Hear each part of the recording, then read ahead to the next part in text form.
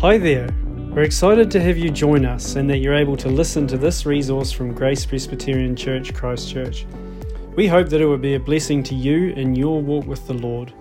Please let us know how this sermon encourages you in your faith. We'd love to connect with you and worship with you on Sundays at 10 a.m. Please find more information about us online or in the link in our bio. Today we've been journeying through Romans, as I talked to the kids about. We've titled this series, Living in the Mercies of God. Looking at His goodness, how it transforms, shapes us to be followers of Christ. So in our little journey here. So we're up to Romans 13. So let's read Romans 13, verses 11 to 14.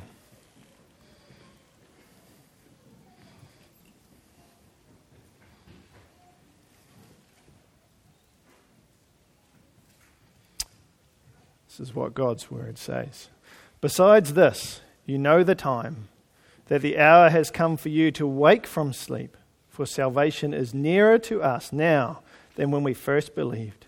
The night is far gone, the day is at hand. So then let us cast off the works of darkness and put on the armor of light. Let us walk properly as in the daytime, not in orgies or drunkenness or sexual immorality or sensuality, not in quarreling and jealousy, but put on the Lord Jesus Christ and make no provision for the flesh to gratify its desires. Well, let's pray together and we'll open God's word. Father, we come, Lord, to you, to worship you, to be transformed by you for your grace. Lord, to remake us to be more like yourself. Transform us to be like your Son.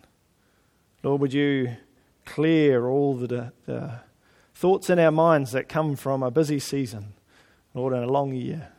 Lord, would you give us settled hearts by your Spirit to come to your word, Lord, that we would know more of you, be transformed. Pray this in Christ's name. Amen. I want you to imagine for a moment that in February of this year you received a beautifully embossed envelope in the mail. It was from the royal palace. And inside it was an invitation. And the royal palace had chosen 100 people, we'll make it smaller, 100 people from within the Commonwealth to come and have an all expenses paid trip to participate in the king's coronation. And you should see a beautifully ornate invitation there that was sent out that most of us probably didn't receive. But that's okay. We can imagine. Okay, imagine you received this all expenses paid invitation. Okay, you received this in February of this year, and the coronation was in May. So you had some time to get ready. As that day approached, you would have picked out some really nice clothes that you were going to wear. You've got to get a haircut, practiced what you were going to say to this new king when you met him. The week before that you were about to fly over to London, you would have carefully packed your bags. When you arrived over there, that day before, you would have laid out your clothes on the bed so that you were ready. The day of, you would have got ready, put on the clothes, brushed your hair, got ready, got really prepared for this time, did all that you needed. And you did this because you were preparing for something great, something special. You had the invitation to something wonderful, and so you made yourself ready. You prepared yourself for that great day.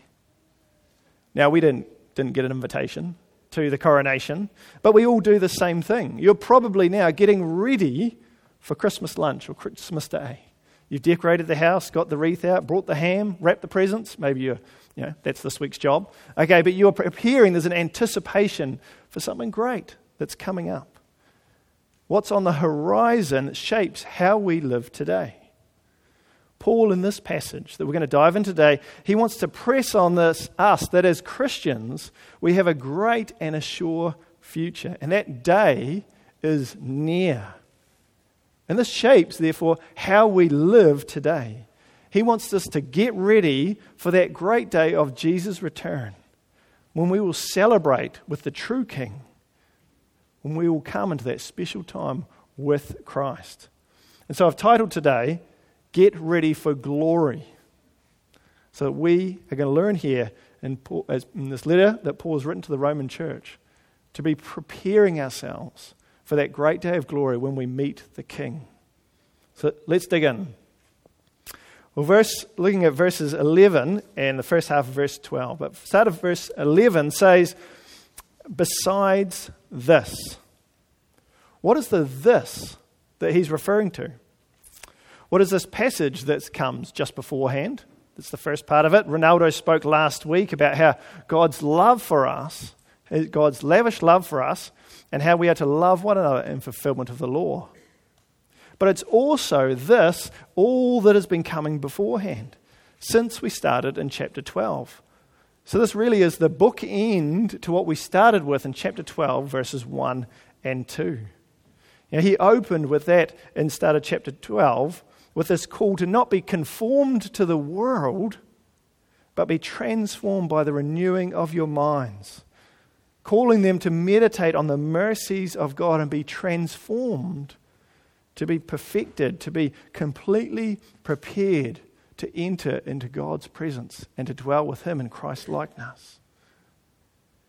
You see, and in doing this, he's closing out this section, and he wants to bring home, really hammer at home what he's been telling us about being transformed to live as followers of Christ.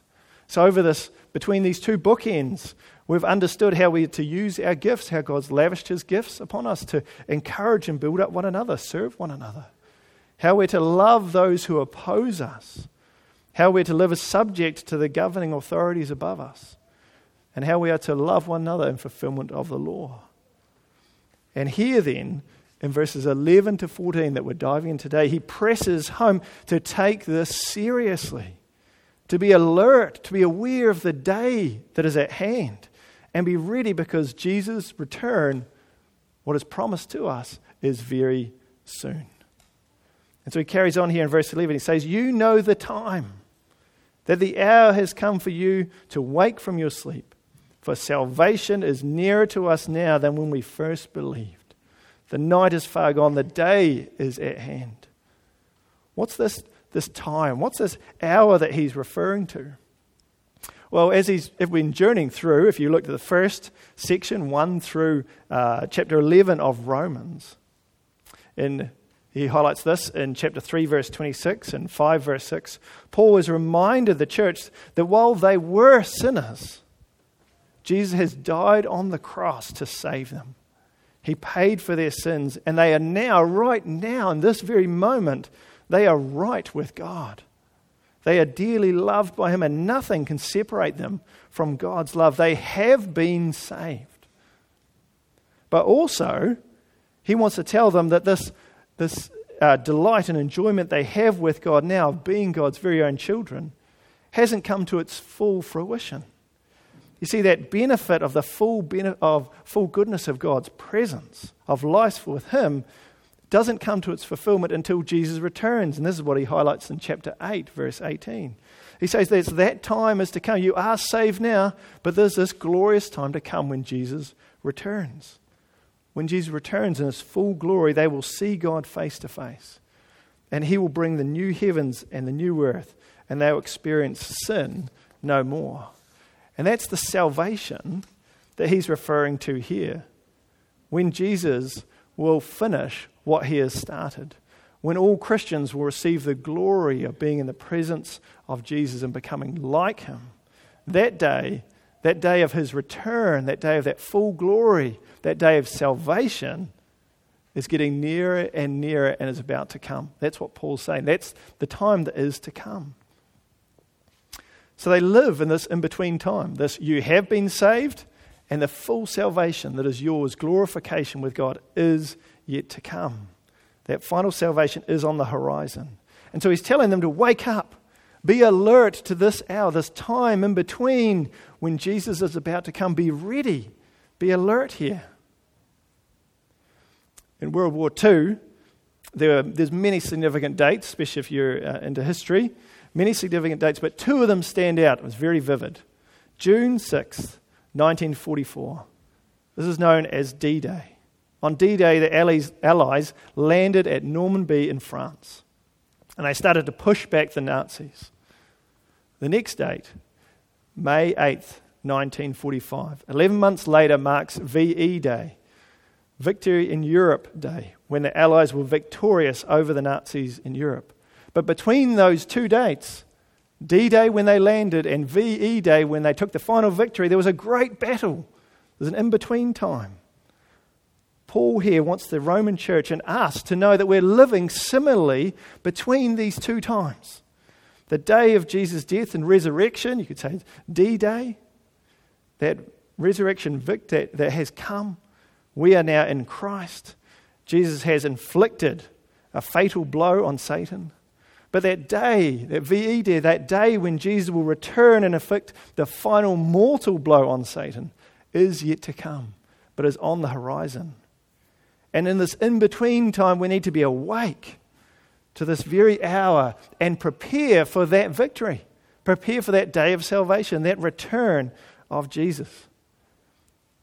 The Bible describes this as living between the overlapping of two ages. You have that age, the old age where Satan had rule, but we have this new age where Jesus has come, where there's this overlapping time before Jesus' return, and that is no more, and we live for eternity in God's presence. That new age has started will be fulfilled. Or you might be familiar with it being said that we live in the time where Jesus' kingdom, his kingdom has come already. It's here. He is the King victorious, but it's not yet in its fullness. That's what he wants us to know. That is the hour you live in, and there's a time Jesus' return is very soon. But living in this time, in this hour, this moment between these two ages is not easy. He says in the first part of verse 12, he says, the night is far gone, the day is at hand. You see, the reign of darkness is coming to its end, but it's not yet finished. And it's kind of like that time if you're up early before the sunrise. You know, that first light reflects off the clouds and it's coming down and it illuminates what's going on. It reveals the outlines of what we see. There's a little bit of light so we can see what's happening, but the shadows and the darkness still clings on, and the shadows conceal the darkness. You see, they conceal the details. In Romans 1, Paul talked about us being born as sinners, foolish with darkened hearts and minds. You see, but now Jesus, the light, has come and he's shown his truth, renewed our hearts and minds by his mercies. Yet we live in this time where the darkness still clings at our hearts, still holds on, our sinful flesh still grabs at us, tempts us towards an old sinful life that was controlled by the old darkness. And that fullness, though, of new life in Christ has dawned, and so we can see, now that we can see truly what is true and what is to come. But it's not cast out all those shadows that still cling on to us. We live in this in-between time, and we need to be alert and ready for that great day when Jesus returns. So how do we live? How do we live in this in-between time, between Jesus' arrival and his final great return, when the darkness is fading, but the light is not fully shining? This is what he presses into in the second half of verse 12 and verse 13. In here, Paul gives us 3 rallying cries, and then verse 14, 1 command for how to live in this time. Verse 12 in the second half says, so then, let us cast off the works of darkness, let us put on the armor of light, and let us walk properly as in the daytime. Firstly, let us, Paul says, so that's him included, cast off the works of darkness. He uses the imagery of getting dressed. This is the same concept of being transformed that he opened up in chapter 12. He says, cast off, throw off the deeds of darkness. This isn't just, you wake up in the morning, you all kind of just, as waking up, casually got dressed. No, he's saying you throw it off, fling off with authority, with an urgency. Cast off the darkness of your old life, the darkened mind that you were born into, of the actions and the deeds that follow that. Cast it away. And he tells us, put on the armor of light. Put on God's holy armor that strengthens and protects you in this battle as you wait, that prepares you refines you. We looked at this when we were looking in Ephesians 6, so it should be reasonably fresh for us. Ephesians 6 verse 11 tells us to put on the whole armour of God that you might stand against the schemes of the devil. We're told in that as we read on to put on the belt of truth, the breastplate of righteousness, the shoes of gospel readiness, the shield of faith, the helmet of salvation, and the sword of the Spirit. Wrap yourself in the mind and the heart of God's truth. And let the light of God's word defeat the lies and the darkness that is in our old life and be transformed to be more like Christ. Then he tells us in verse 13, let us walk properly as in the daytime. There's most likely a double meaning and a word play here in the way Paul's using it. Firstly, he says, conduct yourself as is fitting and proper for those who are awake, who can now see that the light has dawned. Walk in a way that's true by what God has illuminated to you. Walk with eyes that are expecting the return of the King, that are ready for Christ's return. The second wordplay in it is he picks up that sinful living there is most evident that we see in the night, and we look at in our own news reports and stuff. How often is it that we see crime happening at night? Suetonius, who was a Roman biographer who lived in AD 69 to 122, describes the life of Emperor Nero in chapter 26 of his biography. He writes this about Emperor Nero. No sooner was twilight over than he would catch up a cap or a wig and go to the taverns or range about the streets playing pranks, which, however, were very far from harmless.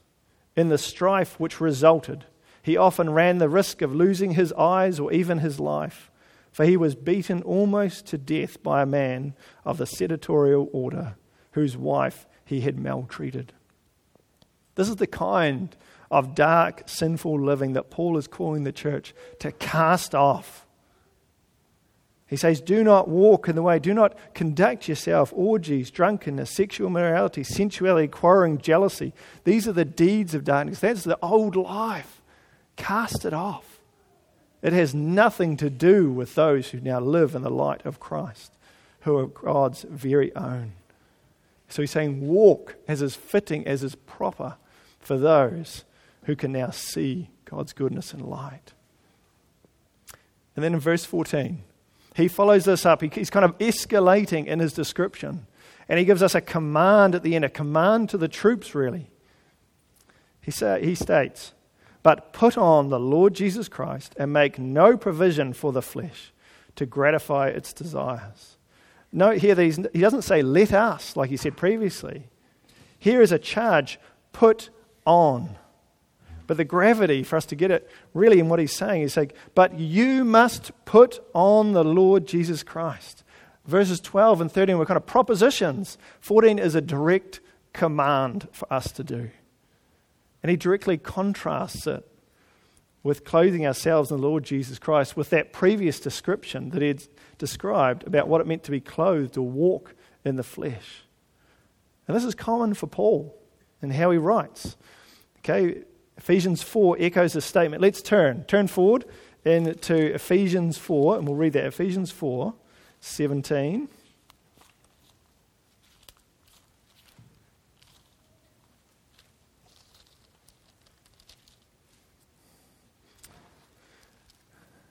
Okay, I'm going to read Ephesians 4, 17 to 24. Now this I say and testify to the Lord, that you must no longer walk as the Gentiles do in the futility of their minds. They are darkened in their understanding, alienated from the life of God because of the ignorance that is in them due to the hardness of their heart. They have become callous and have given themselves up to sensuality, greedy to practice every kind of impurity. But that is not the way you learned Christ, assuming that you heard about him and were taught him as the truth is in Jesus, to put off your old self, which belongs to the former manner of life and is corrupt through the deceitful desires, and to be renewed in the spirit of your minds, and to put on the new self created after the likeness of God in the true righteousness and holiness. He's echoing the same thing. Turn from your old self, the darkness of mind and life. Clothe yourself in the life of Christ, which has already begun in the renewing of your mind and what you're coming to see and savor and delight in God. Put on Jesus' perfect righteousness, his holy life. Live like him. The work that has begun in you, that God has redeemed your heart. You stand before God holy and blameless. Live that out. Live before that. Let that transform all of your life. Now look at how he commands our attitude towards the flesh, towards the sinful desires of our old life. What does he say? It's not really very, PC. Make no provision, none, for it to gratify your desires. Do not give your old flesh an inch. Do not give it a toehold in your life. Sin is like disease. It desires to infect and rob and destroy the glory of God and any joy we have in him. We might say, it's okay, it's only my toe that's got gangrene. That's okay, isn't it? Just a little bit?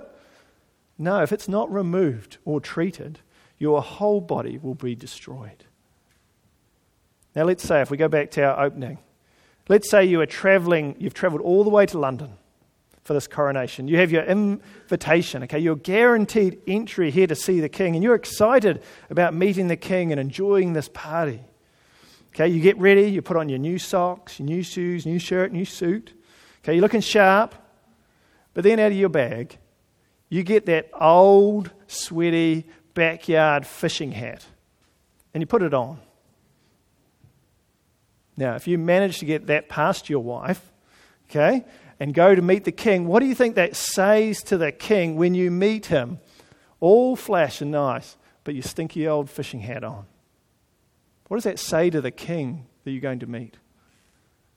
I'm not willing to let go of my old comforts for your honor.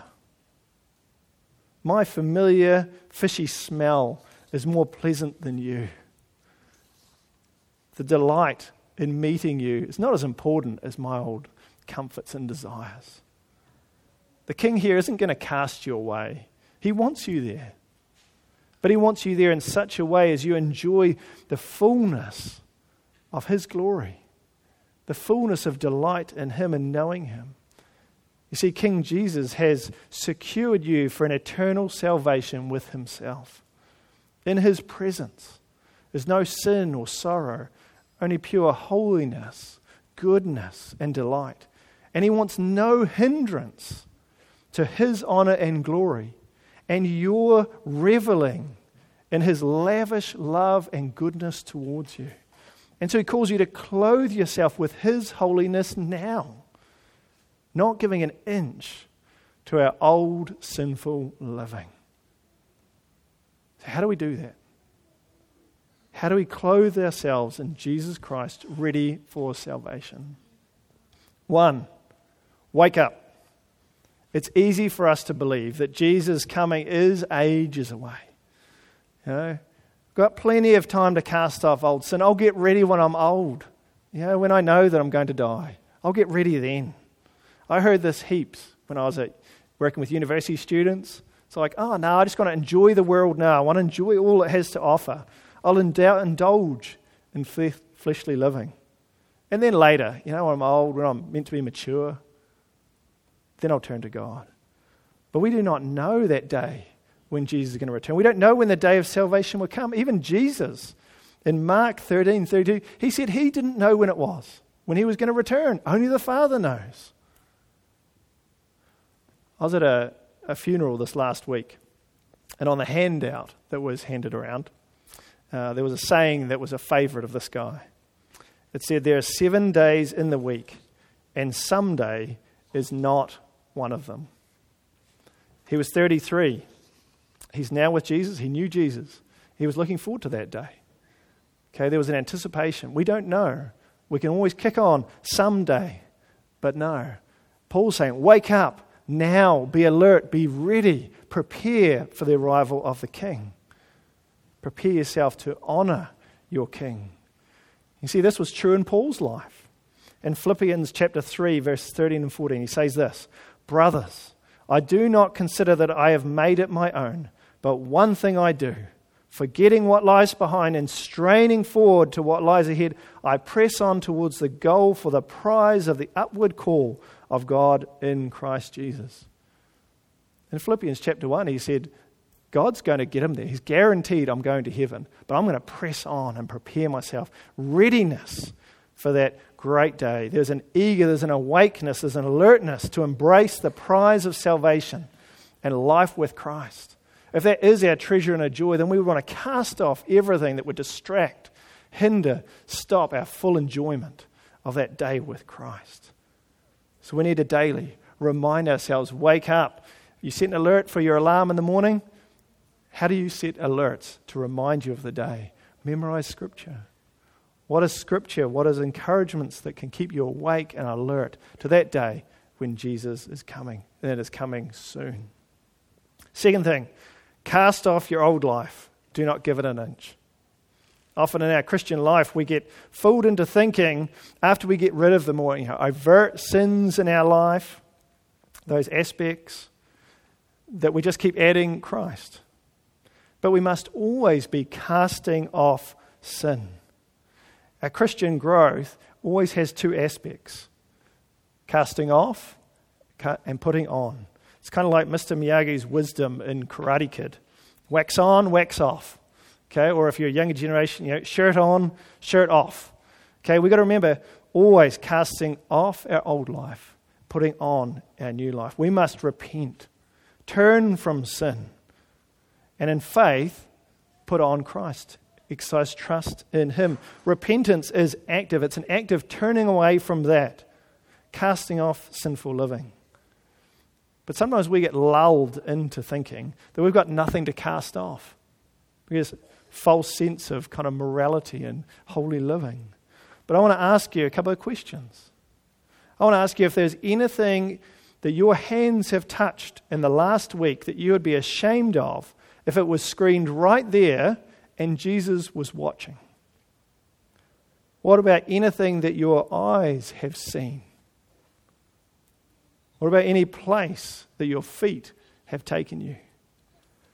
What about anything you've said to another person or said with your lips?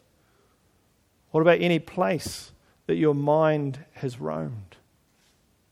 I trust that God has brought to your mind, because He loves you and He wants you to be holy, areas of your life where you need to make no provision for the flesh, to cast it off so that you will not gratify sinful desires. To cast those off, repent, turn from them. And if you're struggling, if it's hard to bring things to mind, I'd encourage you to pray David's prayer at the end of Psalm 139. He says, "Search me, O God, and know my heart. Try me and know my thoughts, and see if there is any grievous way in me, and lead me in the way everlasting." He wants us to be constantly casting off. So we need to pray that He brings that to light, so we're consciously aware of what we're turning from. What He brings up, confess to God. Confess those to a trusted friend that you would walk with them. But also, we need to confess that we're powerless in ourselves to bring about the change of turning from those. To change, we must put on Christ to see any true spiritual change. This is our third thing, put on Christ. We need to remember that we were once in darkness, but now have been clothed in Christ's righteous life. Remember His mercies, which He opened out in chapter 12. That you are in Christ. God looks at you and He sees Jesus' holy perfection. And you are guaranteed to receive salvation. Remember all those mercies. We talked about the kids. Water flowing, lavishing over you. God's mercies and goodness. Put that on. Bring that to mind. Who I am in Christ. How much God loves you. He sent His own Son to die for you. Put that on. Remember His mercies to you in chapters 1 through 11 of Romans. And trust that He has placed His Holy Spirit within you. He has empowered you because Christ is in you to bring about change. You're a new person. The Holy Spirit will enable you to say no to those things you are turning from. You can't do it in your own strength, but trusting in the Lord and what He has done to say no to those things you're turning from, the desires of the flesh, and yes to righteousness. The Holy Spirit will empower you to love God and others with His love, His joy, His peace, forbearance, kindness, goodness, faithfulness, gentleness, and self-control. We need to let our outward conduct reflect that inner transformation that God has mercifully done in us. He has renewed you and made you His very own. And so we cast off sin and put on Christ in His power and His enabling, that He would transform us to be more like Himself. And in this way, we are clothed and we are transformed to become more like Christ. And we're ready to meet the King. You'll be clothed in His righteousness and progressive inwardly and progressively outwardly. And you'll be able to, as you anticipate and look forward to that glorious day when you meet Christ, you'll be able to bring Him honor and glory and revel in His goodness and His delight on that great day of salvation, which is getting nearer day by day. So today, that's my charge.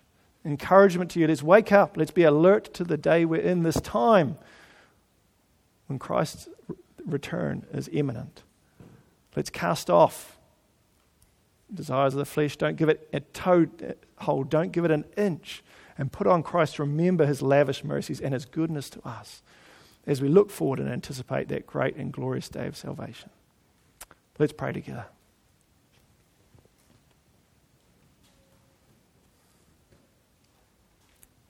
Lord, we confess that we're so prone, and often we fall asleep. We get distracted. We get absorbed in all the things that are around us. Even this season that we're in, Lord, can just fill us with busyness. And we forget about the reality of Your return soon, Lord Jesus. That great day of salvation. Would You help us to be alert, to be awake, to look forward to and anticipate with joy and delight that great day of salvation that is to come. Lord, would You help us? Would You bring to mind, would that prayer of David be true in all of our hearts?